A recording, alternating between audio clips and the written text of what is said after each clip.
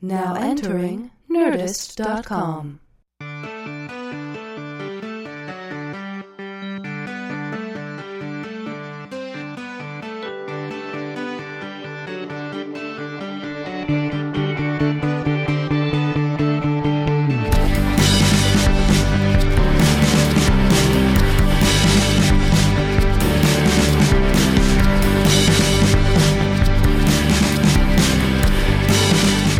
Well, this is still the JV Club. Its name has not changed since the last time I recorded an episode.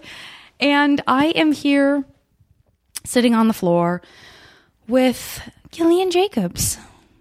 You know what? She's on Community. And I know that this is going to be... I'm excited because I hate to jump ahead to when this gets released, but I'm not even sure you need to say anything. You could recite the alphabet and people would just be so excited based on their love of you and love of that show. That, you know, I really hope that's true. I don't know that it is, but that would be really nice if it was. I hope it's true too. And if you've listened to the podcast before, you know that we don't really spend a lot of time talking about whatever it is that these amazing women are doing in the present. I guess partially because I feel like you probably talk about that quite a lot on other things, and we don't need to do that here. No, we're here for something else. We're here for something else entirely. So welcome to the JV Club. Thank you so much, JV. Yeah, I know. Now, it seemed like a good idea to simplify it and just make it my initials. Now it seems patty on the backy. No. Yeah? No, it's not like the JV is awesome club. It's just JV Club. Oh, I am going back and rethinking every decision I've made that hasn't involved me complimenting myself in titular form. Is there anything we need to talk about before I just start getting right into your personal history? Because that, I don't want to just... dive up in it. I don't want to just dive all up in it. Get up in my personal history. Go for it. If this were an interview in like Elle magazine, I would say that Gillian is drinking English breakfast tea with a little bit of sugar. And I'm wearing a sweater. And she's wearing a sweater. And they always say stuff like, and wearing less makeup, like her fresh face is scrubbed clean and she looks younger than her years. Well, I have come from a WonderCon panel today, so I am wearing a lot of false eyelashes right now and my hair is styled. So this is not my normal look. Let me ask this. Do you ever utilize false eyelashes in a non-professional situation? Never. I don't really even wear makeup when it's not applied to my face professionally. Is that because you feel like you do that so much for work that it's just not that fun anymore, or were you always not really? I never really person? liked makeup. Never wore makeup. Right. I barely own any makeup, and I don't know how to apply it. So I always feel like I look really sloppy when I wear it. And I'm even worse with my hair. So I pretty much justify a bun for a lot of things, right? It's like, it's elegant. I do too. It's like, right? I tell myself we're both sporting these sort of intentionally messy hairdos right now. Yeah. So I really never learned how to apply makeup, and I never learned how to do my hair. And my mom so doesn't know what to do with hair that she insisted that I have like a chin length bob my entire childhood because she didn't want to have to deal with hair. Did you have blonde hair. You have sort of not thin. I'm not going to say neither one of us have thinning blonde hair, guys. We're not going bald. But you have fine hair. Fine hair, yeah. Did it take a long time for you to grow hair? Because I was bald for years. Yes. As an infant and as a little baby, I had like a crew cut. Yeah. I did not have like substantial hair until probably after the age of 2, I would say. Wispy. Very, yes. You hit the nail on the head there, JV. Flaxen, wispy, bald Gillian Jacobs. My cousin said I looked like E.T. when I was born. Oh. In fairness, don't all babies kind of look like E.T.? Then my grandmother told me that I looked like Carol Channing when I was a child. Oh, my. I think we're already getting to the crux of why you are incredibly beautiful, but also wildly humble. And the fact that you don't...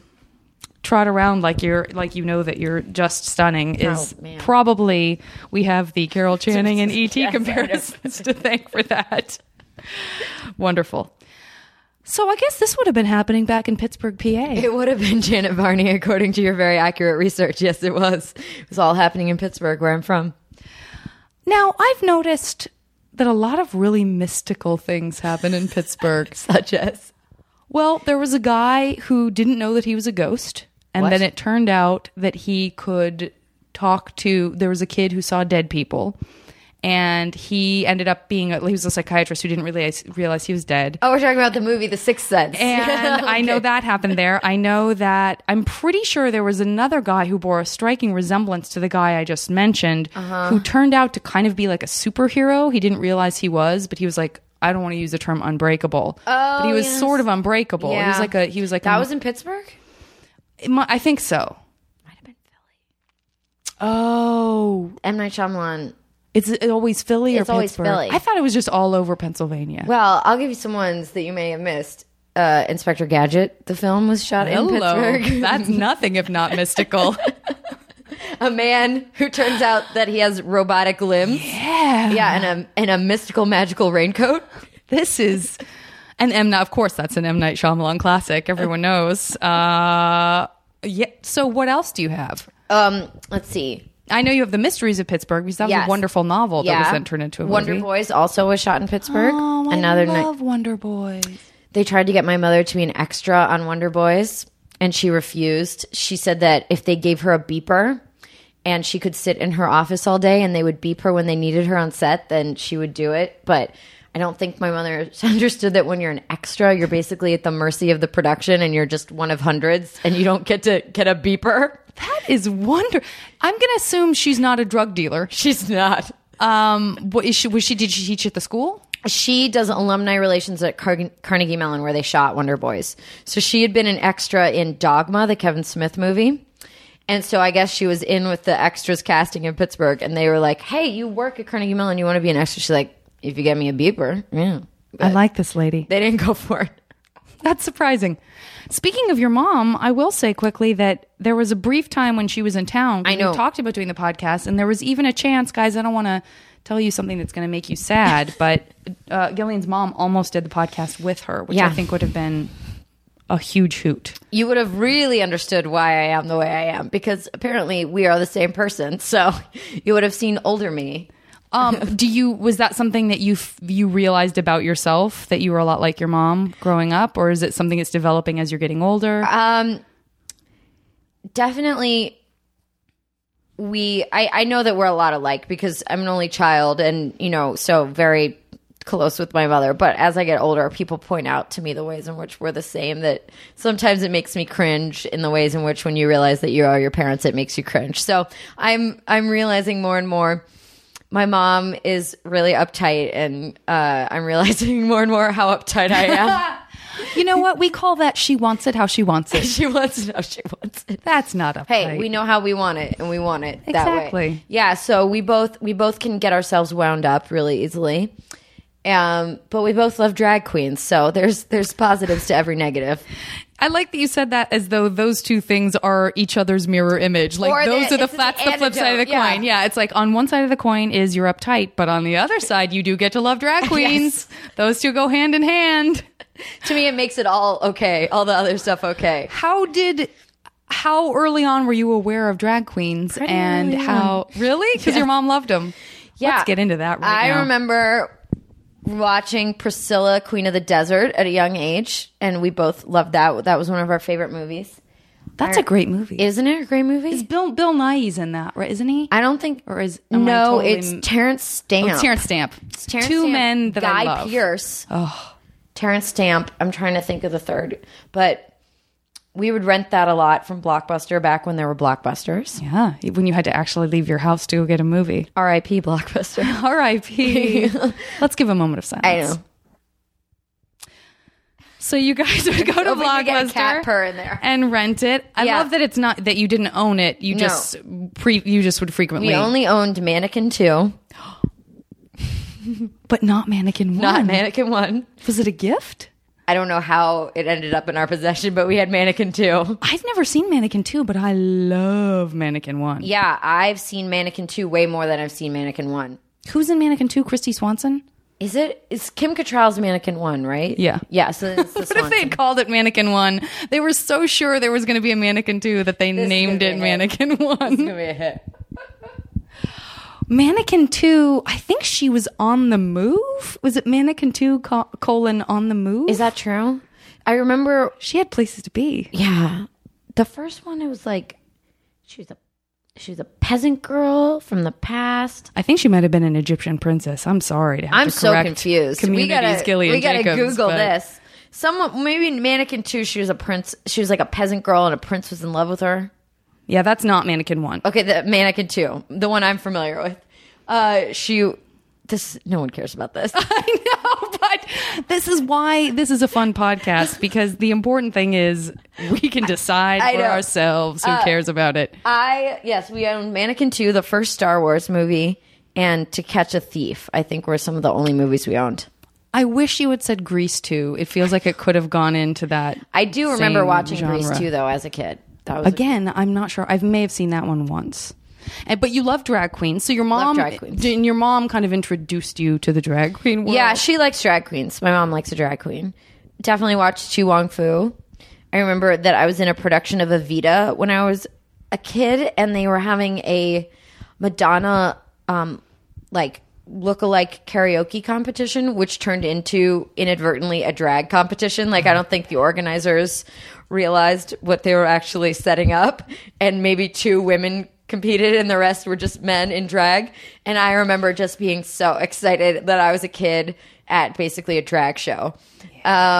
And yeah, on from there, just always loved Did drag. you go, I'm jumping right ahead very quickly just for the drag queen purpose. Did you go to see drag shows and stuff when you moved to New York? No. By yourself? No, I didn't really do anything. I would spend like Friday nights at the magazine section of Barnes & Noble when I was in college.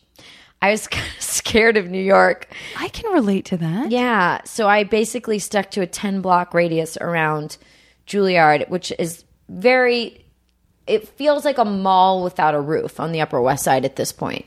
You know, there was a RIP Tower Records. There's a Tower Records. RIP Barnes & Noble. That Barnes & Noble isn't there anymore. Wow, this is... Yeah, I know. Times they are changing. Yeah, but it felt very familiar to me. It was all mall stores, basically. So I would just stay in that general area. So no drag shows. And yet Pittsburgh, that's a city. It's not like you were coming from a tiny town. Yeah. But I lived in the suburb, and I spent a lot of time in the city of Pittsburgh. But I don't know, for whatever reason, I think New York was just overwhelming to me. Was there ever, I'm sure you've been asked this before, but since your mom worked at Carnegie Mellon, obviously it's an amazing theater program. Was there a discussion of, I could go here, but then I'd be staying in the same city? I auditioned. Well, she started working there so I could go there for free. Because if you work there for 6 years, your kids can go there for free. And then I got in and I turned it down. So I turned down a free education. And your mom looked back at 6 years of her life wasted. Well, she's still there. So I guess I don't know. Maybe she's thinking I'm going to change my mind any minute now. I'm guessing she wasn't like a heart surgeon who then gave, or a garage mechanic who completely changed careers to give you that. She was not like taking a demotion to work at Carnegie Mellon so I could go there. But she definitely thought that was like a smart move. But I mean, to go to the college where your mom works in your hometown, no, it would not have been good. And I already knew all of the teachers at the drama program at Carnegie Mellon. I knew all the students there. So there would have been no reinventing yourself. Yeah. Moving away, meeting new people. I knew everyone. I totally get that. That the growth experience feels so important. I mean, it doesn't to everybody, but it sounds to me. To me, I wanted to get out of Pittsburgh. So because they have better magazine sections. They did. The Barnes & Noble was much bigger in New York. Those are pretty much the 2 motivating factors when you choose a school. A good magazine section nearby. Yep. I totally get that. So I guess I just jumped right into college, but Pittsburgh, and then and you started doing theater really young. Yeah. You were in a production of Evita when you were a wee one. Yes, I did my first play in 3rd grade. I was 8 years old, and it was a steadfast toy soldier. Oh. And it was mainly a ballet. I was the only actor in it. And when I went to the audition, they thought I was there for the dance portion. And so they made me do the dance audition. And I was so horrible that the director pulled me aside and said, "You're not here for the dance audition, are you? Something's given you away." I was like, no, I'm not. And I got it. So it was a really bad precedent to set, getting your first audition. Yeah, that's how it is all the time. Yeah, right? So I did that, and then from there on out, I was basically always doing plays until I graduated from high school. And did you feel like television and film was sort of an end goal, or did you feel like you were going to focus more on theater, and did the on-screen stuff kind of happen organically? Well, I thought that my goal was to be an off-Broadway stage actor when I moved to New York. And then I saw a lot of really bad plays. And the thing I realized later on was that we would only get comps at Juilliard if a play was really bad and they were trying to paper the house for the week where the critics came. So I just kept wondering why all the plays I saw were so terrible. And then I realized later that they were all like the bad plays that needed, 30 kids in there, 30 enthusiastic kids. So I thought like theater kind of sucks. I later realized I was just seeing a very select group of plays that were in trouble. Oh no. But I also had such a hard time at Juilliard and felt so criticized by the teachers there that it started to make theater feel like something that I wasn't quite sure I could do anymore. And no one had really ever criticized me about acting in front of a camera. So then I just sort of pursued film and TV more when I graduated because I felt less criticized. And I remember Juilliard's in Lincoln Center, and I remember I went to one audition for a play at Lincoln Center, and like being within 100 feet of Juilliard, my knees were shaking, and I was like, I'm still traumatized by the school. I can't audition for a play. And I only ended up doing like maybe 4 plays in New York.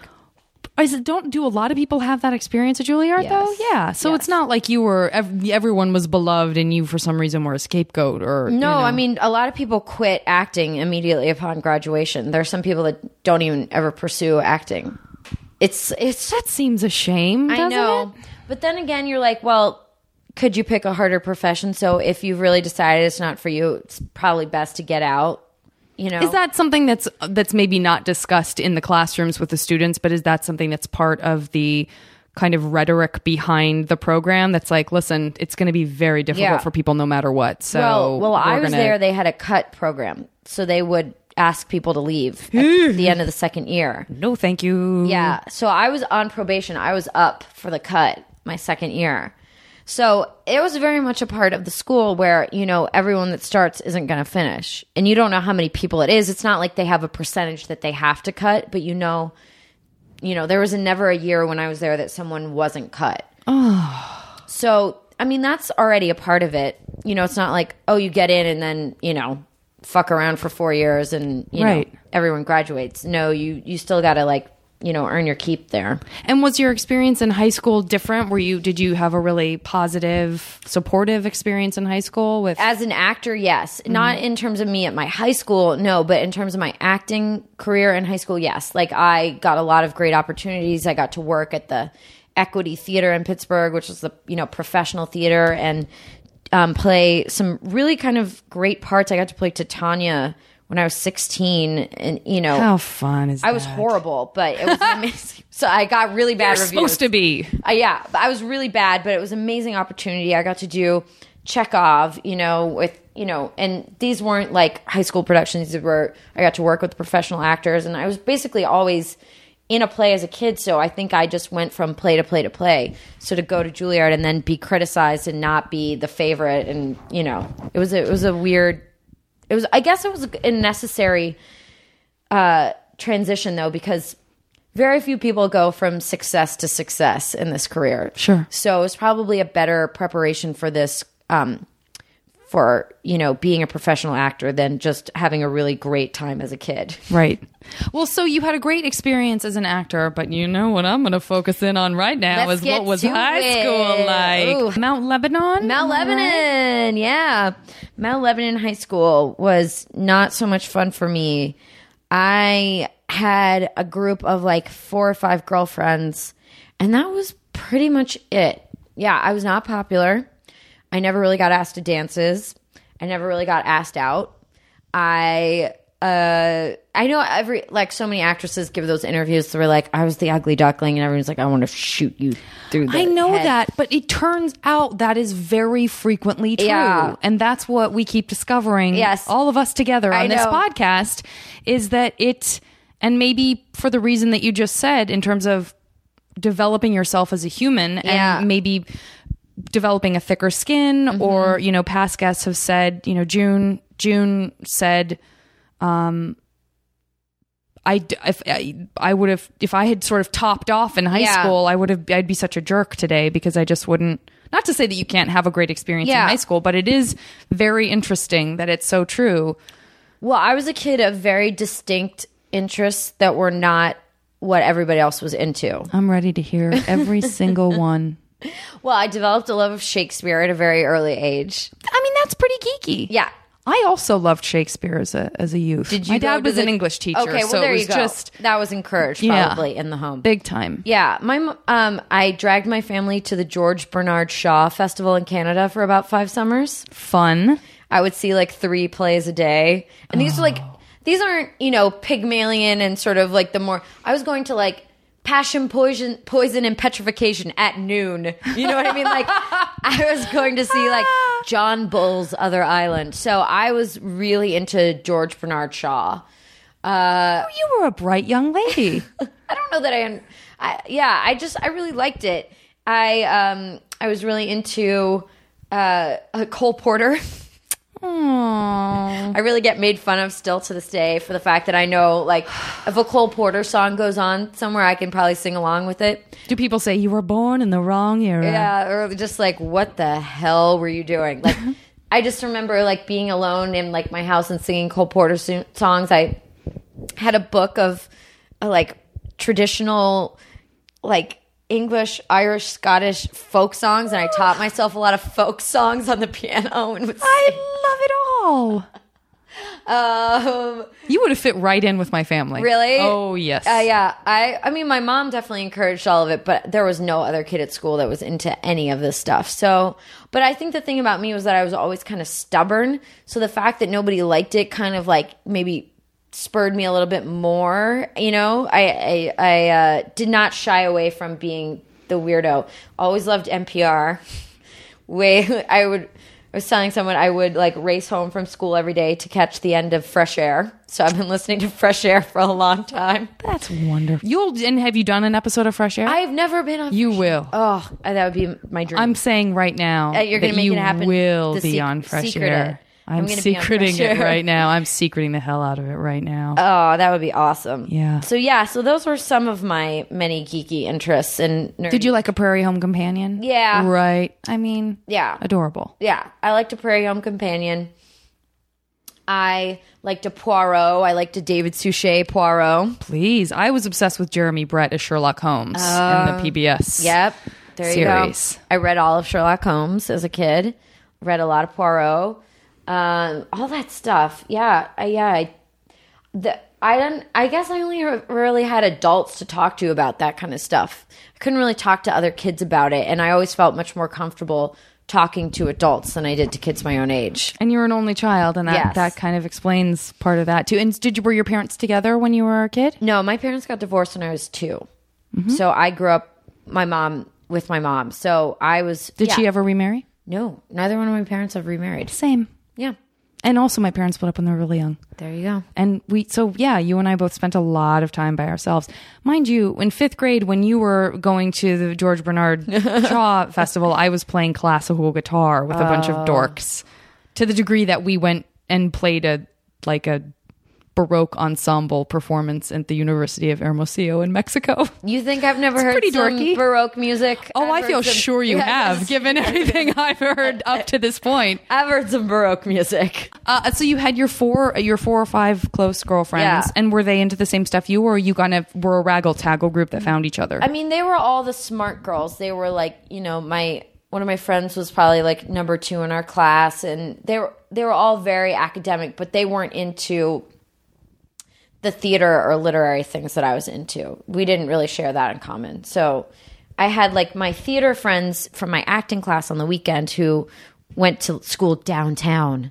They were like they were the exciting kids who went to school downtown. And so I kind of lived for Saturdays when I could be around my acting class friends. And, so we had more shared interests. But even for them, I feel like my Shakespeare, classical theater, I was still...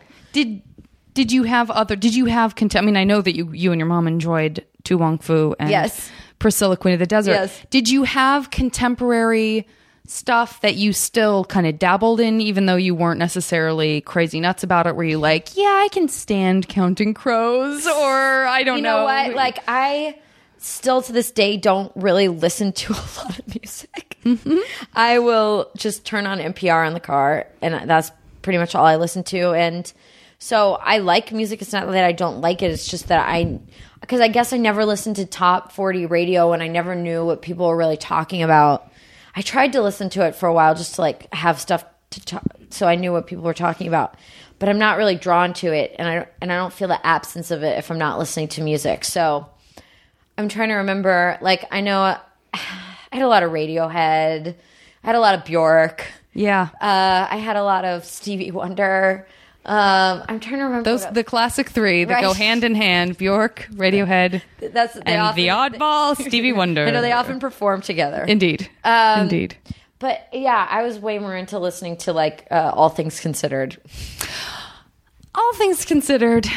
This is not this podcast. I wish this podcast were as cool as I'll tell you what people don't do on All Things Considered or Fresh Air is say the words like and Terry Gross says like as much as I say them. Terry Gross says like. Really? Mm-hmm. She doesn't like it when women go up at the end of the sentence. That's a real pet peeve of hers, but she does say like, I have noticed. Man, that actually makes me feel much better. Thank you. Don't worry about it. I didn't mean for this to be a therapy session about me and my interview style, but actually, I want to ask you then, but I'm curious based on what you've told me so far, because when we're in high school, it's fair to say we're pretty hormonal, and there are things that are kind of the end of the world or make us feel like we're flying through the air and we're superheroes. But in those crushing moments when something overwhelms you and you just needed to write in your journal, did you keep a journal? Did I keep a journal? Did you keep a journal? I sporadically, but not faithfully. Would you know what I was really into? Quotes. I would buy books of quotations, and then I would pick my favorites and write them in a notebook. So I had notebooks full of quotations that I had written out. Can you remember any of your favorites? Not verbatim, if not necessary that they be verbatim. Yeah. Let me think. Someone said, keep a diary and one day it'll keep you. I remember that was a quote in my quote book. I love it. Like in response to, I'm not going to keep a diary. Let me write this quote down about it. Yeah. I remember it's like a Lyndon B. Johnson, better to be inside the tent pissing out than outside the tent pissing in. Something like that. I don't know some of them.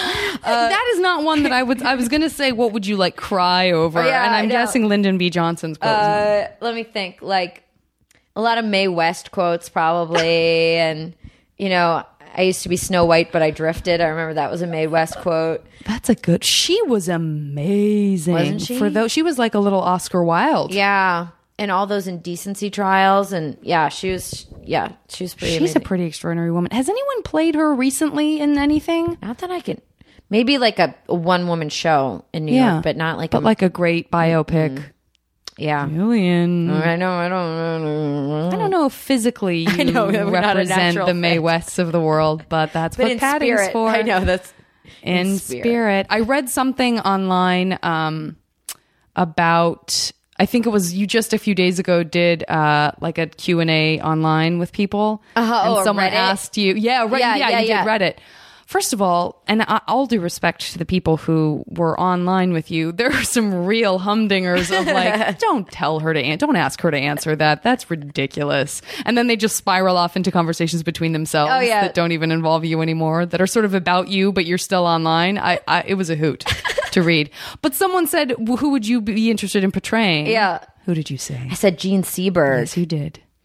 Yeah. I mean, she had a pretty crazy life. I don't know all the ins and outs of it, but I know she had a child that died. She was involved with Black Panthers, and then she attempted suicide every year on the anniversary of her child's death. She was, she attempted suicide, but failed. Yeah, on purpose, I guess. She seems like she suffered some major trauma at a certain point along the way. And you've played a lot. Became a real interviewer. Let's get in and out of this right away. But now I really am asking the question. Now, you know what? Now I'm asking the question, but I'm going to a private place that I have no business going, and you can just tell me to go off myself. or off myself, as the case may be, considering the context of the question. You have played a lot of damaged characters. Yes. Did you experience any depression or anything in your life, in your youth, that kind of drew you to that? Or is it just completely... Yeah, no, I would never... I mean, definitely normal teenage depression, but not clinical depression. And I remember my freshman year at Juilliard, I was cast in this play where I played like a drug addict, somewhat, like moving towards prostitution, kind of street girl. And I was like, wow, this is like so, what a novelty. Little did I realize, flash forward 5 years later, that's like all I would be playing. So I think I was always just so shocked that people were casting me in these roles because they are so different from who I am, that I sort of couldn't believe that I was getting these parts. And it was a really fun challenge as an actor to play someone that wildly different than yourself and be like snorting fake heroin and playing a street prostitute, But then after like maybe the fourth or fifth time, it's like, I gotta start doing something else. Yeah. Yeah. Do they... Wait, so do you really snort something? Yeah, you snort. What do you snort? Well... What do you snort? I've learned now, pay it forward, that you should snort baby powder. Okay. Like baby formula. Oh, I was going to say baby. No, not. Like, yeah. Not so still something you could ingest.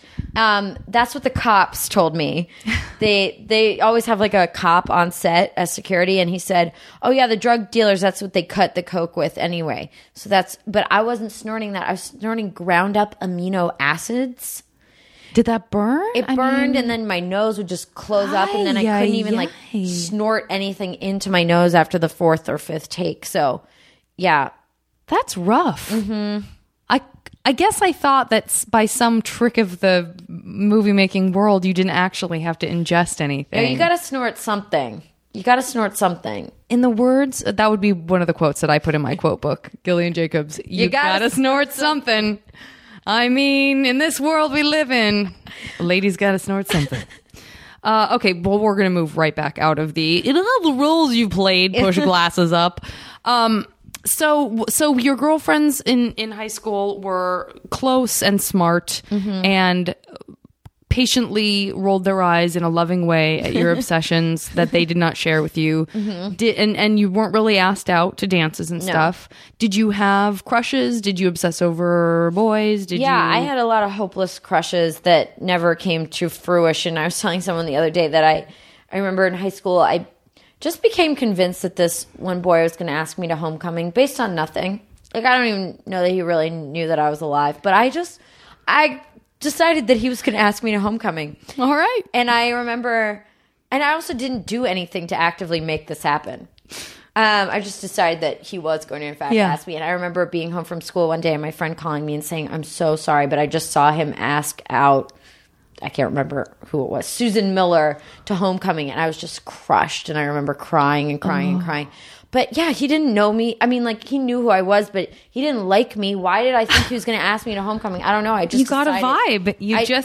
I was vibing on him. You were vibing on him. No, Did you have crushes where you would, like, make sure to be in the same hallway because you knew what class the guy had and you would just sort of linger? I would try and walk home with this boy, but he totally knew what I was up to. I was not subtle at all. And, like, he didn't really like me. But I would, like, always be like, oh, hey. Like, running up the hill to catch up to him. Yeah, I was not slick at all. When did you kind of start having little relationships or little boyfriends? Or did you not really have any of that and then kind of just get serious with someone when you were in college? I dated, the first boy I ever dated was a homeschooled fundamentalist Christian, whose parents thought I was just horrible, even though I was, like, so naive and was, like, it was not, like, they thought I was some, like, seductress. And we were in a play together. And they let him be in a play. I know. But it was kind of like a vaguely Christian children's theater company. Okay. I liked a boy. I only dated one boy from my high school at the end of my senior year for a couple of months.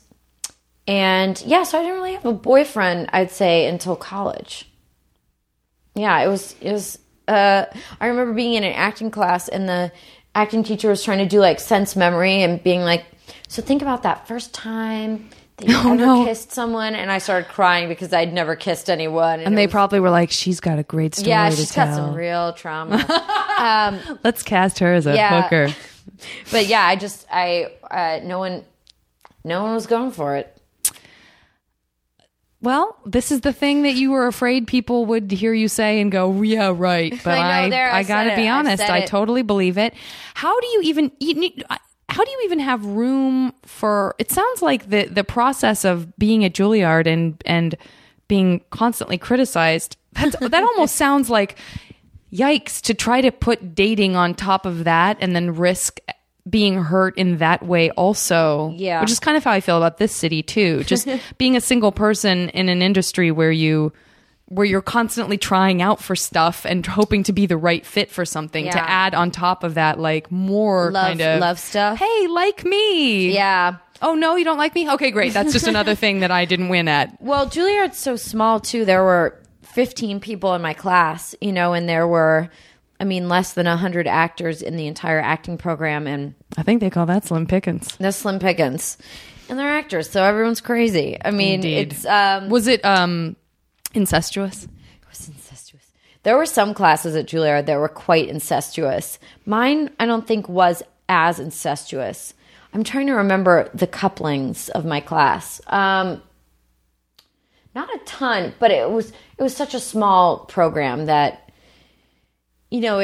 everybody was all up in your biznatch. Mm-hmm. And I don't know, everyone, you're in class from 9 in the morning till 11 at night. So how much free time do you really have anyway? Yeah. So some people though, like, stayed together and I know some couples that are married that started dating at Juilliard. So I guess you can make it happen. Can you speak in vague terms? Is it the kind of community where there's some mixing between instructors and students? Oh, that was not going on when I was there. You always hear stories about the 70s. Hey. The 70s seems like... I've turned into Fonzie. Yeah. The 70s was when allegedly there was a lot of rails of cocaine being snorted in dressing rooms by instructors and students, and I think some dilly-dallying. But when I was there, that, not to my knowledge. But I always realize that I'm incredibly naive and very oblivious to what's going on around me. So you know what? I could be proven totally wrong, and someone could write on the message board, so-and-so and so-and-so were totally dating, and I would be like, well, news to me. Shocked. I'm shocked. So... I'm not the one to ask. Yeah. There are probably other people that were there at the same time who would know a lot more than I did. I'm jumping around. I'm jumping back over to family. But how often do you see your mom? I see my mom quite a bit. And she's still there. Yeah, she's in Pittsburgh, but she's decided now that LA is the only acceptable place to get her hair done. So now she comes out here to get her hair done. So I see her quite frequently. She wants it how she wants it.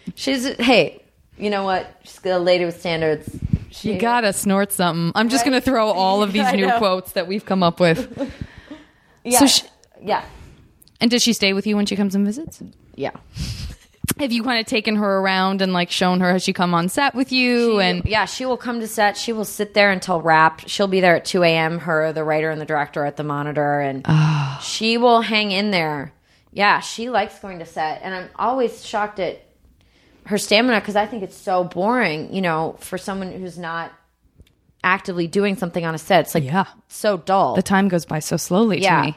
But I think she likes it because it gives her a better sense of what my life is like. And, I'm there for so many hours a day that I think she enjoys knowing what it is exactly that I do. That's how my mom is too. And she came and visited me maybe a year after I had moved here. And she really did just want to kind of come with me and have a Janet Barney day, and that included a JV day. A JV's awesome day. And I think I proved the contrary on whatever day she came, but she did. She came with me to, I think, she came with me to like a commercial audition. I took my mom to an audition recently, like a month ago. Because I'm sure she wanted to know, what's that all about? Or you dragged her? She was coming out here. She flew in. She was there for the last day of shooting of season 3 of Community. And then I had one day with her, and then I had to fly out the next morning to go do a short film. I was like, so Mom, this is basically our only day together. And so you're coming with me, lady. And I went and I had an audition in which, of course, I was playing like a whore. And so my mom is running lines with me in the car on the way to the audition and playing the part of my pimp. And it was so amazing to hear my mom say things like, thinking's what hadn't you sucking cops off for crack, so get over here and suck my dick. And she really was trying to give it like her all, to give it. She thought she was giving a very authentic performance as a pimp. And that's glorious. And then we got to the audition, and there was an older character actor there who was wearing cowboy boots and like a big belt buckle. And you know, the casting director says, you know, come on in. How are you doing? And he's like, I'm fine. How are y'all? And my mom goes, pretty over the top. It's just like snarking on people, other actors in the audition. That's amazing. She was talking really loud.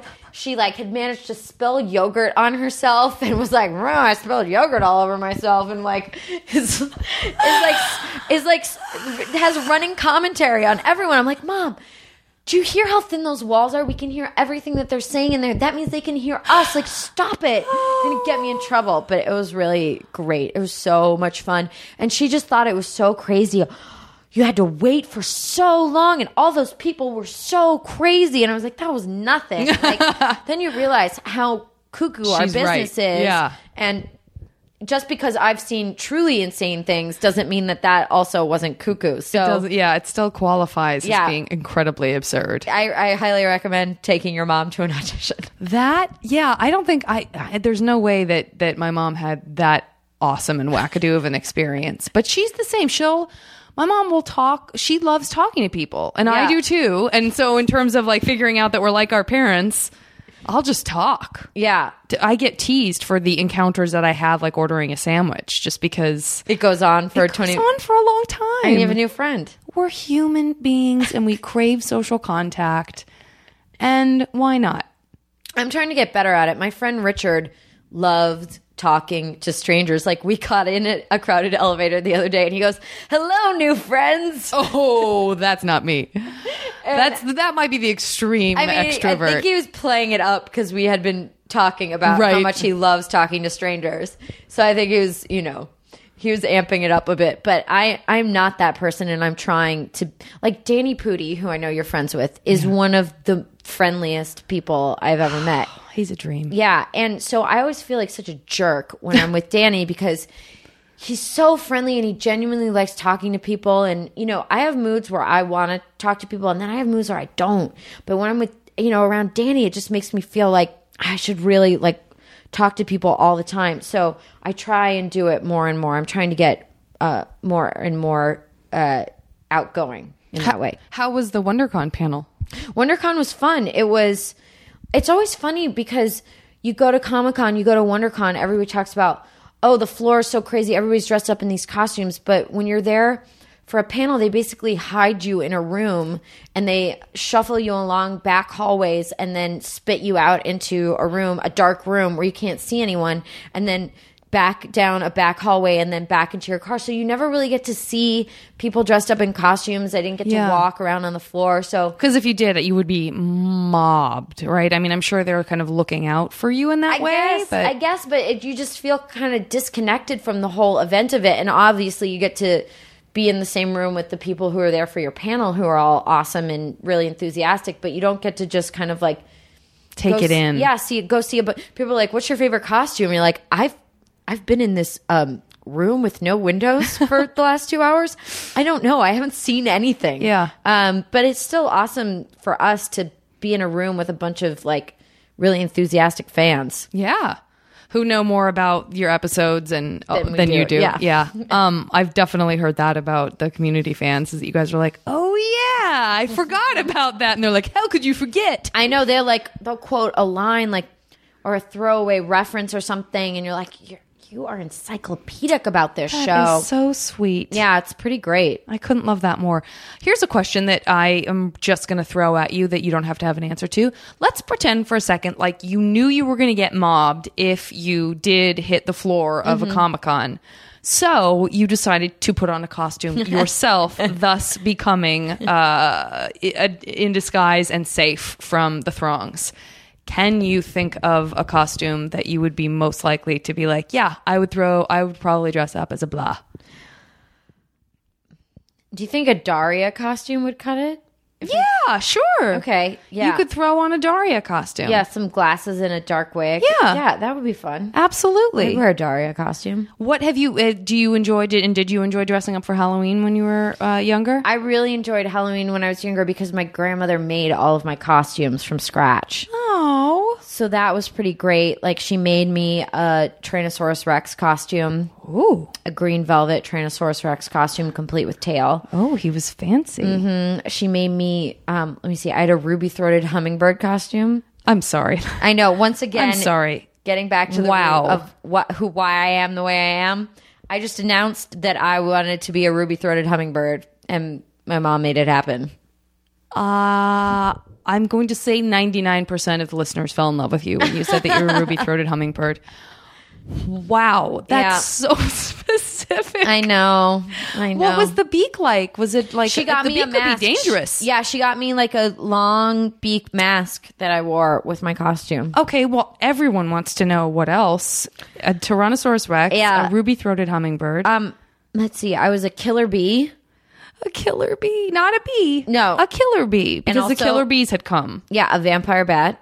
Wonderful. Mike, do you have pictures of these? You must. Yeah, I do. I'm trying to think of what else I was. I will be so happy if we can get even one, but I want a representation of each and every costume. Yeah, I'm trying to remember other ones, but yeah, my grandmother. So I'm sensing a lot of animalia. Yes, a lot of animals. A lot of animals. You're not going to suddenly say, and then she made me a Carol Channing outfit. No. No, I was never Carol Channing. I should do that though. I should do that. I mean, that was not good for my confidence. Even as a child, I knew that wasn't a compliment. Everyone knows it's always not a compliment. Yeah, even though I think Carol Channing is awesome and like actually she is, and you know what? She was a beautiful young woman. Yeah, we just think of her as being the sort of brash, brassy, older, our generation Carol Channing. But I saw something. I saw some old footage for her on Decavit, or there was something I saw of her a couple of years ago that I had just never seen her that young, and I did kind of have that embarrassing moment of chagrin of like, oh, I froze her in my mind so that she was always that age. She was always an old lady who was just crazy. But in fact, she was kind of a fox. She had to have been. You're not born old unless you're Benjamin Button. So at some point she was young. Well, that's certainly true. Science has told us that. There's no question about that. This is just fact time now. I am so impressed by all of those costumes. Did your grandmother live close by? She lived in Erie, which is like a 2.5 hour drive. Uh-huh. And she was a seamstress when she was younger. So she was really good with the making things. Is that your mom's mom? Or my mom's mom, yeah. So now I've got this sort of wonderful, folksy. Oh, you don't know the half of it with my grandmother of the generation. This is starting to turn into like How to Make an American Quilt. Or something. I know, or Grey Gardens. My grandmother. If you really, like why I am the way I am. My grandmother was like a real kook. She, you guys are a bunch of pistols. I know. She considered herself like a activist. She considered herself an environmentalist before that was really a thing. Yeah. She campaigned for migrant farm workers' rights. She loved international cultures, but she hated travel. So she created a foundation where she made it up. Like she decided that she was the president. She had letterhead made and like just called herself the president, but it was like she totally made it up. And so basically anyone from around the world that had to come to Erie, they could stay at my grandparents' house. And so growing up, my mom never knew coming home who was going to be in her house. And it was people from India, from Japan, from Africa, from Australia, from Europe. I mean, so there were always people in and out of the house. And, my grandmother has all these saris that were given to her by, Indian people who stayed there, and kimonos from people from Japan. And so she got to meet all these people from around the world, but she didn't have to travel. She brought them to her. She's real selfish. But she made them come to her. This is like a magical story. I guess, yeah. From the outside looking in, this woman who didn't like traveling, but who managed to sort of see the world. Yeah. That's amazingly magnetic on her part. She was like a real trailblazer in her own mind, at least. She also always claimed that she had the second highest IQ in Erie. And oh my gosh. We'd always be like, well, who had the first? And she didn't like that at all. And like total childhood of the Depression, like had a sign on the fridge that said, waste not, want not. And I remember one time my aunt, as an adult, in the middle of the night, that put up a sign that said, eat what you want and throw the rest away, as a joke. And my grandmother got genuinely angry. It was very, very angry about that. So we had the Clean Plate Club. Oh my gosh. She started a clipping service, which was like, once again, totally unasked for. She would get up really early in the morning, cut up the paper, and write like, so say Janet said she had a real interest in carrots. Any article that my grandmother saw about carrots, she would cut it out, put it in a little thing that she had for all the Janet articles, and when she got enough, she would mail you them. So she had containers under every surface in the house, under the couches, under the tables, under everything with people's names on them, and she was always cutting up the newspaper and mailing off articles to people. Gillian, I am agape. You've rendered me speechless. That is not easy to do. No, and no one asked her to do it, was the best part. I am so amazed by this story. Yeah, she was a strange woman. This woman is like a character in a book. Mm-hmm. Yeah, in a wonderful way. She's really odd. She thought she was the shit. I'm pretty convinced she was the shit. She also liked to befriend. If you had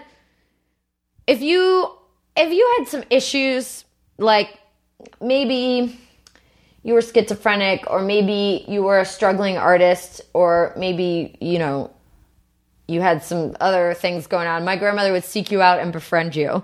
So she had like just this collection of her poor dears, the poor souls. Oh, no. And so they were always trooping in and out of the house. I remember there's this one woman that my mom and her siblings nicknamed Sparkle Plenty when they were little. Wow. And she used to stand outside the house in the middle of the night. My grandmother's name was Carol, and she'd be like, Carol!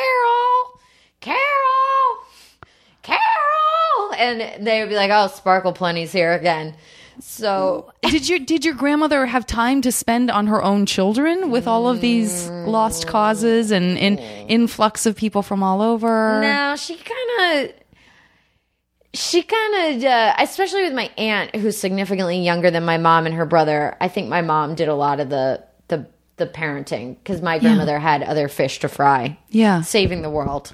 And so it sounds like she. I mean, I guess the through line I'm looking for here is kind of getting back into the idea of being a young girl and where your confidence comes from. And I think you spoke a little bit earlier about being stubborn. And I think that can really get you a long way. It's actually a maybe a more of a personality trait that's inherited that ends up helping that lack of self-confidence, tough period of time of being a little kid or being a teenager or a young woman. And because I do like to kind of focus in, at least for part of the podcast, on encouraging young women to kind of find their voices and stuff. What do you do, I guess, when you're not stubborn and you don't know, maybe even you don't know, like you knew what you liked. Yeah. And you knew with certainty. And then you had that great stubborn streak where you were able to just say, oh, you don't like that I like this? I like it more. I like it harder. I like it harder and aggressively in your face, stupid. What do we say to girls who don't know, who maybe don't have those inclinations, those kind of organic inclinations, that you can still like something and not be ashamed of it? It's hard, right? It is hard, because I feel like a lot of times I did feel alone, because I was the only one that liked things. But I guess between my mom and my grandmother, I had two such strong examples of women who just were who they were, liked what they liked. And so I guess that was the only way I really viewed that you could be. I didn't really, it would have seemed like such a mortal sin in my family to compromise who you were because it would have made you more popular. I didn't even know how to make myself popular. I had 2 best friends in elementary school that ditched me to become popular, and they did become popular. So, I mean, for me, it just felt like, I don't know, I always liked what I liked so strongly. But I guess if you're a kid, if you have a little inkling towards something, pursue it. You don't have to even necessarily have to tell anybody at school that you like it, because I know a lot of times you get the subject of ridicule if you open yourself up in that way, and maybe it can be in your own little secret thing that you research after school. You go to the library. I don't think people go to the library anymore, but to me somehow like that's the answer to all of this. Like, go to the library. Just go to the library and find out. I would love to ask you this. Given the stubbornness and the things that you have in common with your mom and your grandmother, what is arguing like in your household when you're a teenage girl, and who apologizes, and does anyone apologize? My mom says that arguing with me is like arguing with a lawyer. So I think I would frustrate my mother because I guess I remember quotes verbatim and would throw them back in her face, and she would get very flustered by that. Like, well, but on March the 2nd, you said, blah, blah, blah. You know, like, so, you are an attorney at law. Yeah. So I think that, that's got to be good for memorization skills. I guess, for right? Lines. Yeah, I would get very frustrated because at a certain point it would stop being like, it wouldn't be about winning the argument. My mom would just say, "You're doing this," and it wouldn't be necessarily about whether or not I made an effective argument for whatever I wanted to do. She would just tell me I was doing it. Like the fact that I took piano for 12 years and I hated every single second of it.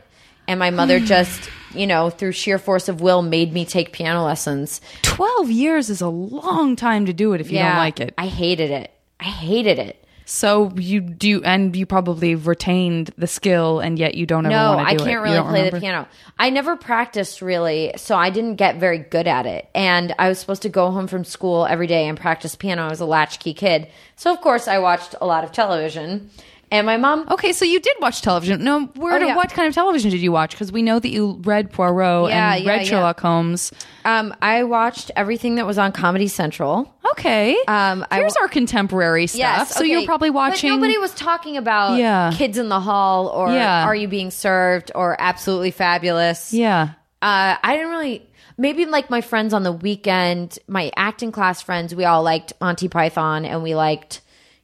comedy, those sort of things together. But the kids I went to school with weren't really talking about, any of those shows with me, or watching like stand-up specials on Comedy Central back when Comedy Central used to show stand-up. Yeah. And so I liked those, but that still felt like something that I liked that I didn't really know anybody else that liked it, Did you see that playing a role in, so to speak, playing a role in what you did in the future? Because this is really the first time we've talked about comedy. Yeah, and here you are on one of the best comedies out there. Oh, thanks. I never really got to do comedy until Community, so it felt like something that I was into as a kid. And I had this one acting teacher who was super into Monty Python, Lemmings, would have us learn, memorize, and perform Monty Python sketches. And awesome. We would develop characters and do improvs in these characters that we developed and write histories for them and everything. But that always felt to me very separate from being an actor, because when I went to Juilliard, it's a classical theater training program, and they really look down on comedy. It's not even something you don't really, their vision of comedy is like Moliere. Right. It's not, right. It's nothing that, is like a belly laugh, So it was like more about like verbal wordplay and Shakespeare and like, alliteration and, allusions and things like that. But, so it was not something that I really pursued. I was not particularly encouraged to do it at Juilliard. And so it just sort of felt like something I liked, but not something that I really had any experience with. And, before I was on Community, I didn't really know any comics. I didn't know any stand-ups. I didn't know really anybody who did sketch comedy. So it wasn't even like my friends were really doing it. My friends were all doing, new plays or theater. And so it was a big change for me to be on Community and suddenly meet all these people. Go to the Sketch Fest. Go to San Francisco Sketch Fest. You did get to go to my Shout festival. out to the JV. And to feel like I am part of a community Indeed. of funny people in LA. And it's really been so fun for me because I felt so on the outside of it. And now I feel like I know all these awesome people, you know, that I was fans of. Yeah. Yeah, that is, there are a lot of really hard and taxing things about LA, and certainly being on a hit show, I'm sure buffers a lot of that you don't necessarily experience if you're not on one. But I think those moments where you kind of get to tap your 13-year-old self on the shoulder and say, hey, Chevy Chase, I work with Chevy Chase, or somebody just came up to me and said, I love what you do. And I didn't even know what to say because I've been watching them for so long that. Yeah. I know. I remember. I when I did the, something for Sketchfest, and David Cross was in it as well. And he told me that he watched the Christmas episode of my show 3 times. I was like, what? You know, it's just like, what, Mr. Show? Oh, yeah. Arrested Development, you watch my show. So yeah, it's so great. And you know, I remember watching like Best Week Ever, and now I get to do like the Paul F. Tompkins show. Yeah. You know, so get to know these people. And are there comedy women that you looked up to when you were younger that or were it's you so interesting because I feel like, well, Absolutely Fabulous. I definitely was a huge, I was a massive fan of that. And I just like, you know, I liked Margaret Cho because she likes the gays. The gays like her. It felt like very familiar to me. You were picking up what she was laying down. I was picking up what Margaret Cho was laying down. And then, you know, obviously when 30 Rock got on the air, that was just like, you know, a show that I just became obsessed with. Yeah. Which is it's such a sister show to your show in terms of people who just know the episodes inside and out. Yeah. And the writing is really, seems like it becomes more and more like the fearlessness of we're writing this for our fans as much as for anything else. And I think the fans feel that and they love it. And Arrested Development felt like that too. Like we're making, I mean, I'm so sorry to use this term, but then you start to feel like you're included in a community, which is kind of an amazing thing to do and to achieve. Yeah. And I also just so admired Tina Fey for creating a character for herself that's so flawed and just putting it out there, warts and all. And she's, you know, Liz Lemon can be like bossy and mean and, you know, petty, but also so fucking funny. And, you know, it was just so great to see a woman create a show and write a part for like that for herself. And absolutely. She's, you know, she's not like the put upon, she's always right, everyone's always wronging her. She's got like weird food issues and a wedding dress on the Stairmaster in her apartment. So I so love that. And that, you know, felt to me like a sort of beacon, you know, especially when Community started playing the character that I play on that, which I sort of feel like, you know, has a lot of warts and gets made fun of and is like a mess and is stubborn and is a hypocrite. And I always just felt like Tina Fey just blazed that trail for, you know, for ladies. Oh, I couldn't agree more. Wow, this was great. This really flew by. Did we give you the stuff? I say flew by like I was dreading it or like I expected it to take forever. This that is is not nearly as painful as I anticipated it being. I don't know what to say. This was actually all right. Color me surprised. Gillian, thank you so much for doing this. Thank you. I really appreciate it. You're welcome to make any parting remarks that you would like. If there's a last Mae West quote that we could come up with very quickly, certainly that would be fine. A hard man is good to find. That's another Mae West quote that I had in my quote book. I, you know, speaking to all those little girls out there. No, I always feel like, you know, whatever makes you stick out like a sore thumb as a kid is what ends up making you a unique and awesome adult. So as long as you can hold on to those things and not let the embarrassment or the peer pressure wear them away, you'll really be thanking yourself when you get to be older, that you stayed true to yourself. You pursued all your weird interests, be it Baroque music or George Bernard Shaw. Indeed. And it will give you the best dinner party fodder if you let yourself be as weird as you want to be. And oh, I love that. Be proud of your sore thumbs. Yeah. Gillian Jacobs, thank you so much. Thank you, Jennifer. And we'll see you guys next time on the podcast.